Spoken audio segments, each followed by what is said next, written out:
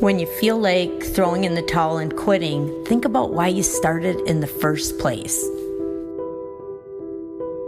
I loved a quote by a famous violinist that said she was at a concert and she got done playing and someone said, "Oh, I would give my life to play like you play."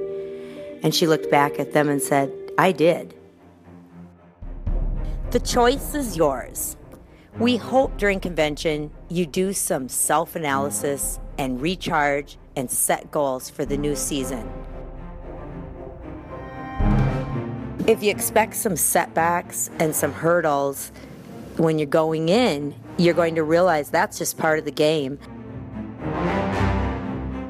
If you really want to be successful, you're going to find a way. Don't stop until you're proud of what you've accomplished.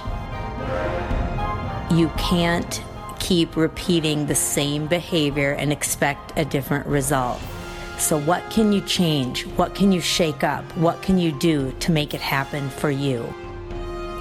You did not wake up today to be mediocre. We're not telling you it's going to be easy. We're telling you it's going to be worth it.